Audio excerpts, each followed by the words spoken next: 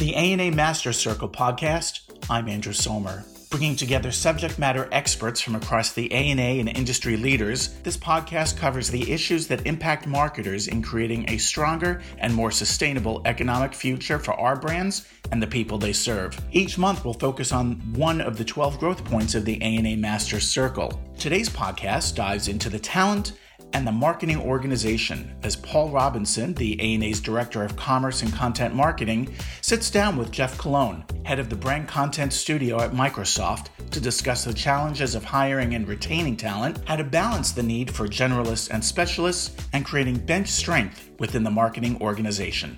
Good morning. I'm here with Geoff Colon, who is the head of Brand Studio at Microsoft Advertising. First of all, Geoff, how are you doing today? How's everything? I'm good, Paul. Yeah, great to hear from you. I've been hunkered down out in Seattle for the last 8+ weeks and just working from home and trying to, make things happen. Excellent. Well, I really want to thank you for joining us today relative to talking about talent and talking about this from a Microsoft perspective. Geoff, as we sit here today, right, the ability to attract and retain new marketing talent continues to be a major challenge for brands and organizations. There's a lot of factors for that. Obviously, things like the evolving digital landscape, diverse and multicultural consumers. We now are in the midst of COVID-19, so we have a talent pool that probably has never been deeper. And I wanted to talk to you a little bit about Microsoft. Satya Nadella, the CEO, has embraced this culture of learn it all curiosity that kind of emphasizes both soft skills as well as technical prowess. So I'm curious, how, when you're building your teams, do you build these skills? How do you hire for this combination of skills in order for both Microsoft as well as the employees to continue on the growth path? Yeah, this is a great question. For a long time, we've divided skills, I think, in a number of different disciplines, specifically marketing, on hard skills and soft skills. It's interesting because we've actually started to use a little bit of different language, and we still say hard skills or technical skills, as you mentioned, Paul. But soft skills, no, we now refer to them almost as human capabilities. That way we say, like, hey, what's a person's technical prowess and what's their human capabilities? And what falls in there is basically everything we've known as soft skills for a period of time. How does someone relate to other people? How do they creatively think? How can they get a consensus of an opinion amongst a group of people who may have varying opinions, and you're trying to sort of move a strategy forward? What we've discovered is that's been important for many years. Now with the COVID-19 situation, I think that's even more important. You look at a lot of marketing leaders and they're saying, hey, these human capabilities, these soft skills are very important to who we hire, maybe even more important than the technical prowess, which, as we all know, you can learn and unlearn a number of those things. There's a number of people I have worked with in the past year or so that have told me, hey, here's what I've gotten doing. I've gotten better at creating content. I've gotten better using a spreadsheet to do financial management of my marketing plans. I've gotten better with running return on investment forecasts. Those are hard skills that I think a lot of us can learn. I think it's a much more difficult thing to learn human capabilities, but that's also possible as well. Satya Nadella, our CEO, refers to that all the time. Humans are not, we're not fixed. You're not just born where you say, okay, this is all I'm able to do. The whole point is that you have the ability to grow and learn and relearn from the mistakes that you might make. And that, I think, is really important in terms of how you staff teams, who you go after in this space. I also think it helps a lot in terms of, forecasting what your marketing strategy might be, because if you have a group of people who can creatively and critically think about things, they're able to look at the situation around them and say, is this going to come across tone deaf? Is there a better way for us to do this? What do we use? So it's, I think, a pretty exciting time in the working world right now with a lot of the transitions that are happening, that we're basically discussing more and more about these human capabilities. Wow, that's fascinating. That's really super interesting. When you're dealing with the hiring and even obviously the retaining, there's a balance of this generalist and a specialist. And I think you guys might have a lot of folks that fall into both sides of that. So tell me, if you can, some of your strategies and how you help with recruiting the different specialists versus generalists, as well as maybe retaining them as well. Yeah, this has been an interesting discussion discussion, and I've had this talk with a number of neuroscientists on, who should you hire for? Like what's important? Is the context of the world you're in at a given time also, does that play into it as well? And it's interesting in the sense that there are certain areas where subject matter experts, specialists are very important. You're not going to get rid of that overnight. You can't say to someone who knows how to code HTML and can build websites from scratch, hey, we don't really need your specialties right now as we build a website. I mean, that's important. You need people who have different specialized skills in different areas depending on what you're actually trying to do. That said, there's been a lot of studies also on the fact people who are exposed to a lot of different things over their career, the generalists, do very, very well because they're able to pool all these elements from their different responsibilities that they've had, different experiences that they've had, and apply that to their day-to-day. So, someone who, let's say, is a chief marketing officer who may have bought media for much of their career, that is very helpful when they enter more of a chief marketing officer role because they have more of this generalist background. They understand what goes into the day-to-day of that. They understand what goes into managing an agency. They understand what goes into what metrics they want to actually measure. So I think the debate is still out on that, but right now, I think generalists are definitely in demand, especially as long-term planning comes more into focus, because I don't think companies want to be caught flat-footed again. Granted, the pandemic that we're in is one of these things that people say is like once every 100 years, but there will probably be other things that will upend business. And I think the next 5 to 10 years, we might see more companies saying, let's hire generalists who understand the entire dynamic and also maybe understand what to do in case we run into a situation that's unexpected, and they may bring something to that position. Let me ask you this. Where do you see the opportunity, or where do you guys hire for that generalist? In what types of roles do you bring someone in or look to backfill or promote, what have you, in order to leverage that generalist skill set? Yeah, I think, it's interesting, more and more I'm finding data science to go, it started really as a specialist role, and it's now becoming more of a generalist role. And what I mean by that is there are a number of people I work with who do not have a PhD in mathematics, who are great data scientists who are more of that generalist background. They may have had a number of different roles at different companies over the last 10 years. They may have always been really good at math, but they've also been very good at storytelling. We forget that side of the spectrum, Paul, when it comes to data science. We think you just have to be good at crunching numbers. No, you have to be able to tell a story around what those numbers mean and where you might actually be able to go with that. And so I think those roles are actually pivoting from specialists to generalists. I think strategists have always been, business strategists or analysts have always been good if they have a generalist background, which also sounds strange. You might have a person who says, hey, my specialty is in financial services. I know everything about credit card companies, banks, any financial services company out there. I understand that. But at the same time, they have to be generalists in understanding how those companies change, how regulation may affect them, what technology they're adopting, how consumer behavior is reshaping a lot of those industries. So I think, anybody in the analyst world, anyone in the strategist world, anyone in the data science world, anyone in I think number of marketing roles really needs that. I think even if you're a specialist, let's say in performance marketing, you buy all the media on search and display networks, you buy a lot of social media advertising, you still have to understand what's the creative play that that the brand is trying to go after so that you can get the best creative elements. You can actually write the most important copy. You can figure out what works the best. Having just specialty in, one area doesn't let you see the whole picture. And I think that's what more and more we're asking people to see. That's pretty fascinating. I did not expect you to say that data scientist was a sweet spot for the generalist. That one kind of really surprised me. Makes a lot of sense with the storytelling and that perspective and content marketing and things, but I didn't expect that answer. So that's very insightful. So I think something I just think is newer in the last couple of years. Fascinating. I guess when you look at a modern marketer and their skill set, how would you break break out, what are the things that you would say are part of that skill set or that toolkit for the modern marketer? Yeah, I mean, I think this has been debated quite a bit past couple of years. And there was a misnomer where you had a traditional marketer who really had to understand, the 4 Ps, price and positioning. They also had to understand communications. How are you going to communicate what that product is? What is its value proposition? What solution does it provide? Who should use it?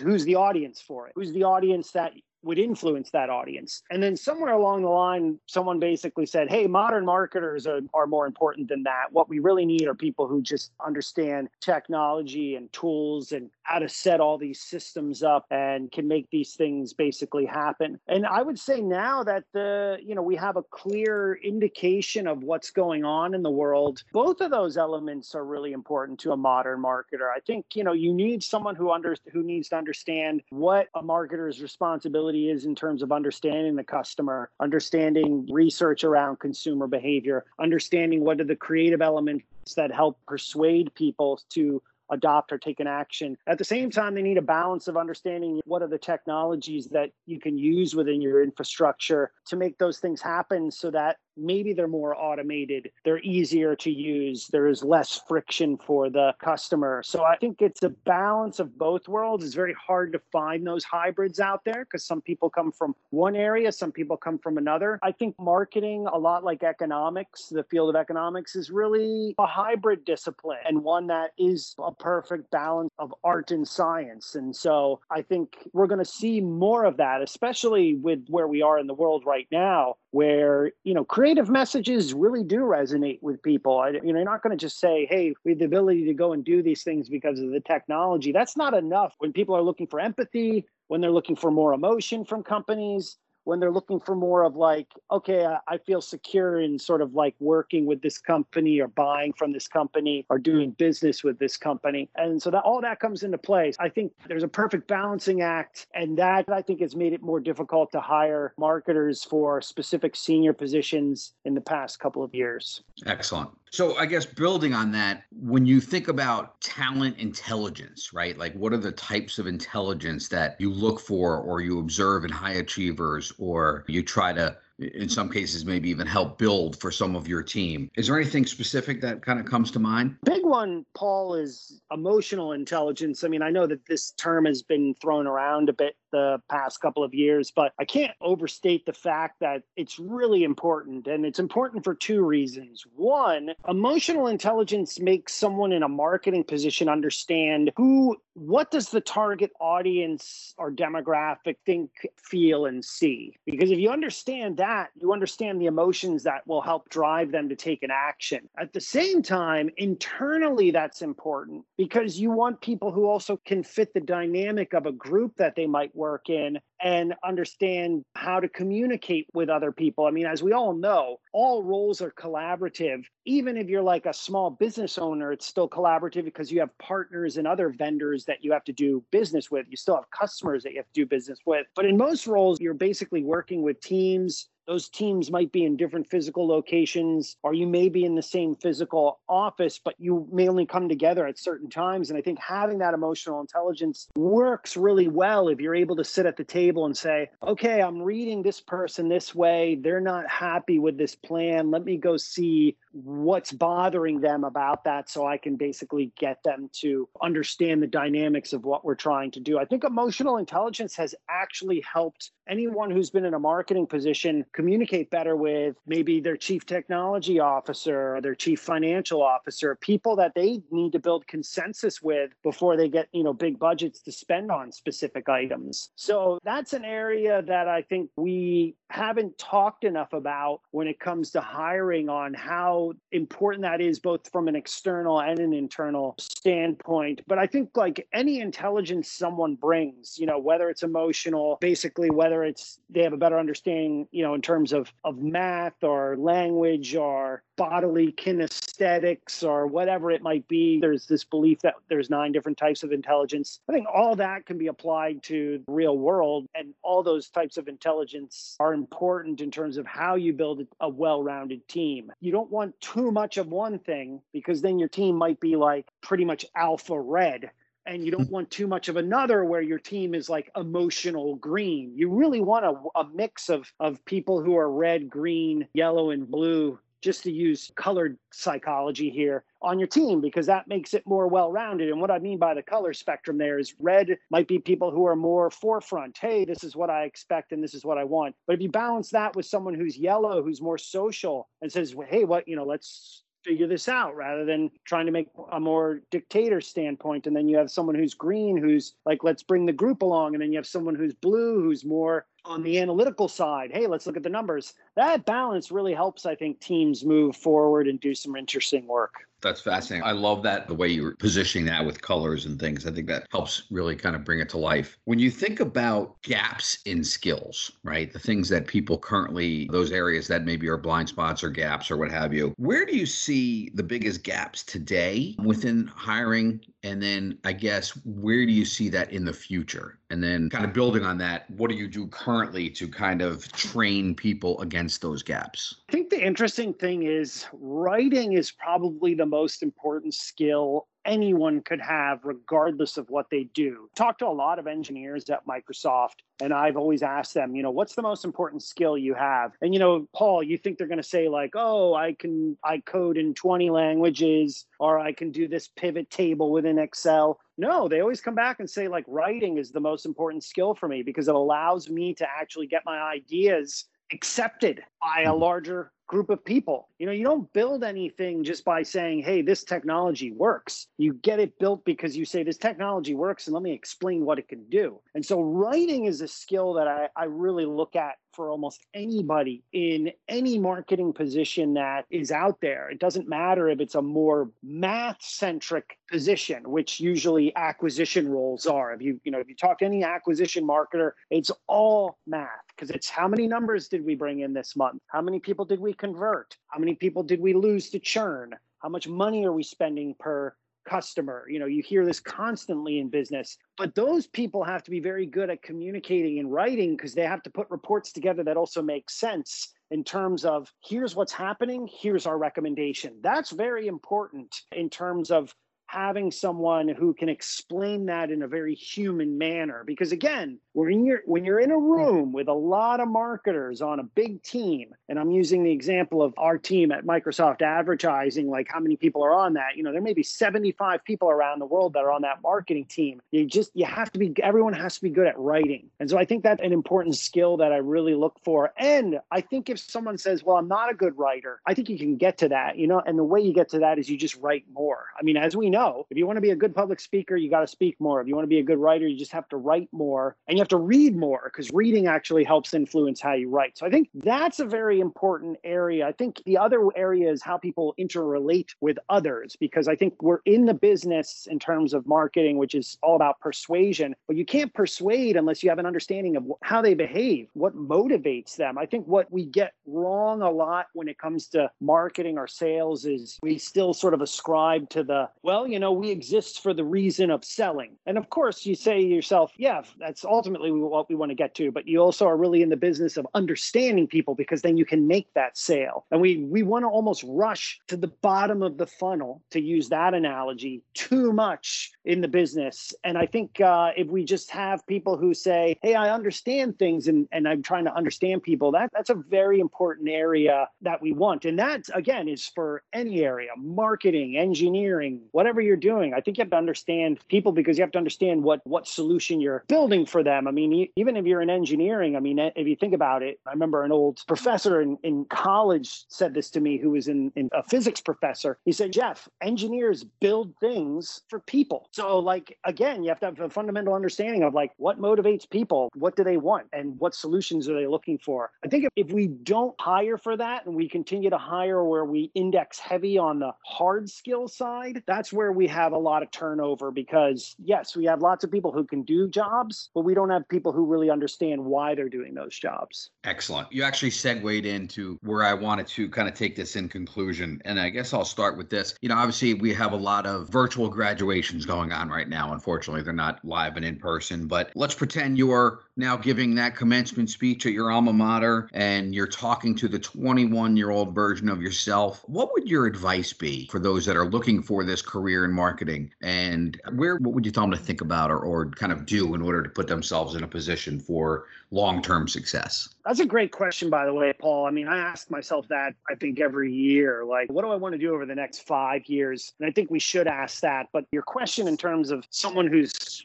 21 or 22 and graduating from college and sort of trying to get their foot in the door, so to speak, or trying to find their way. A lot of times people will start with, hey, where do you imagine yourself in 50 years? And I think analogy, because you look at the long term of where you want to be. The problem with that, though, is there's so many changes in the world in the next 50 years. Heck, there may be so many in the next couple of years that it's hard to really understand where we might be. I think those questions were better suited for, different eras. What I would say to someone who is graduating right now is don't be too concerned with, hey, I got a job, but it's not really in marketing. It's doing something else. Because if you are going to build up to wanting to get a job in marketing or another field, it's having that exposure to different areas that makes you a good generalist, so to speak. So it goes back to this whole discussion around how do you use all these experiences to build up to something that becomes an interesting role at a company. And granted, most jobs are probably going to hire someone who's out of school. Hey, we want you to do this specific task, or we want you to do this specific thing for us that might be a little bit more on the elementary side that requires less experience. And that's okay, because that's, those are, I think, are the types of things that we all do when we get out of school. I mean, I basically did what I think most people did post-college, waited tables, did administrative work, was like an assistant, just did whatever I could to just be around interesting people and learn from them. That's the other thing that I think we miss from, hey, I want to get this specific job, is not about getting a specific job when you're out of school. It's being around people who are interesting and influential that you can learn from. I mean, anybody would probably die to take a job as an administrative assistant at a company if they could be around interesting senior people in the business world. That's how you learn. You're not going to become them overnight, but you're going to learn from them what to do, what not to do. And that really helps when you continue to build your credentials over time. And I think it's also important to take some things that you might say, yeah, I have like 60% of the experience in this role, but I don't have the other 40%. Because, Richard Branson, who I actually worked for one of his companies from 1999 to 2002, I remember him saying many times, most people fake it. Most people fake that other 40% or that other 30%. And I tell this a lot to people who I mentor is don't worry about having 100% of the experience. What the job recruiter wants to know is, hey, can you do a majority of it? And then can you sort of figure out the rest in real time? And that goes back to that, what we talked about before. Do you have enough of that emotional intelligence to figure out, or that creative intelligence, or those human capabilities to figure out the rest of it as it's happening in real time? And if you can do that, I think you'll have a really fun time sort of experiencing the world of work. That's awesome. So one more, if you were going to recommend a book or two within the business realm, I know you read a lot, for the audience, what might those be currently? I think one of them is a good book. Actually, Bill Gates had it on his summer reading list. I just ordered it, read a bunch of the liner notes, read a bunch of the reviews, looking forward to it. It's called Good Economics for Hard Times. It's two MIT economists that wrote this book. I think it's perfect timing for where we are in the world. And I think, it'll be interesting to see what innovation comes from sort of this downturn. If we look at every past downturn, some of the most interesting companies were founded during recessions. IBM was founded during a recession. General Motors was founded during a recession. Microsoft was founded during a recession. So I think those are things that we want to look at, is what could be the interesting opportunities. I'm a big fan of Yuval Noah Harari, who is an Israeli scholar. He's written a number of different books. He wrote a book called Homo Do that I definitely think everyone should read. But he wrote a really great book that I read this past year called 21 Lessons for the 21st Century. That book was so relevant pre-COVID, and it's even more relevant now. And so I tell a lot of people, if you really want to understand where like humanity is going, and that's really, I think, in the business of everyone to understand where humanity is going, that's such a fascinating book. It's actually a quick read, and he writes in a very humorous style that I think we all can relate to. That's awesome. Now I have some things to go order myself. I appreciate that. I guess lastly, just I know you have your own podcast. Want to tell us a little bit about that? Doing it for maybe too long now. I actually I started the podcast in my apartment in Brooklyn back in 2010, and had been basically recording it for a really long time. And then in 2018, I rebranded it, revamped it, brought on some new producers to help there. It's a weekly podcast. It's called Disruptive FM. It's sort of a play on the fact that FM radio is not really disruptive whatsoever.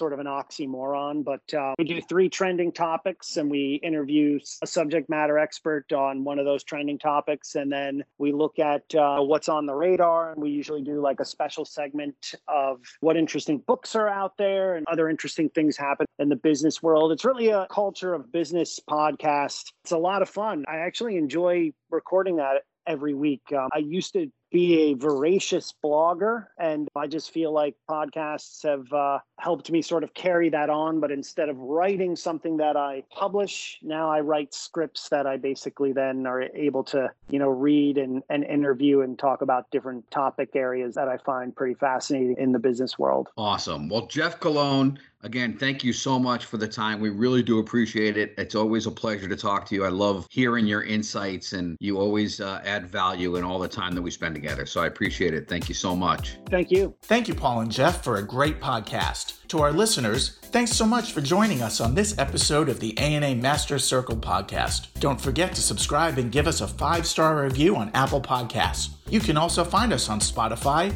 Google Podcast, Stitcher, and most podcast players. For more information on the A&A Master Circle, please visit ana.net/mastercircle.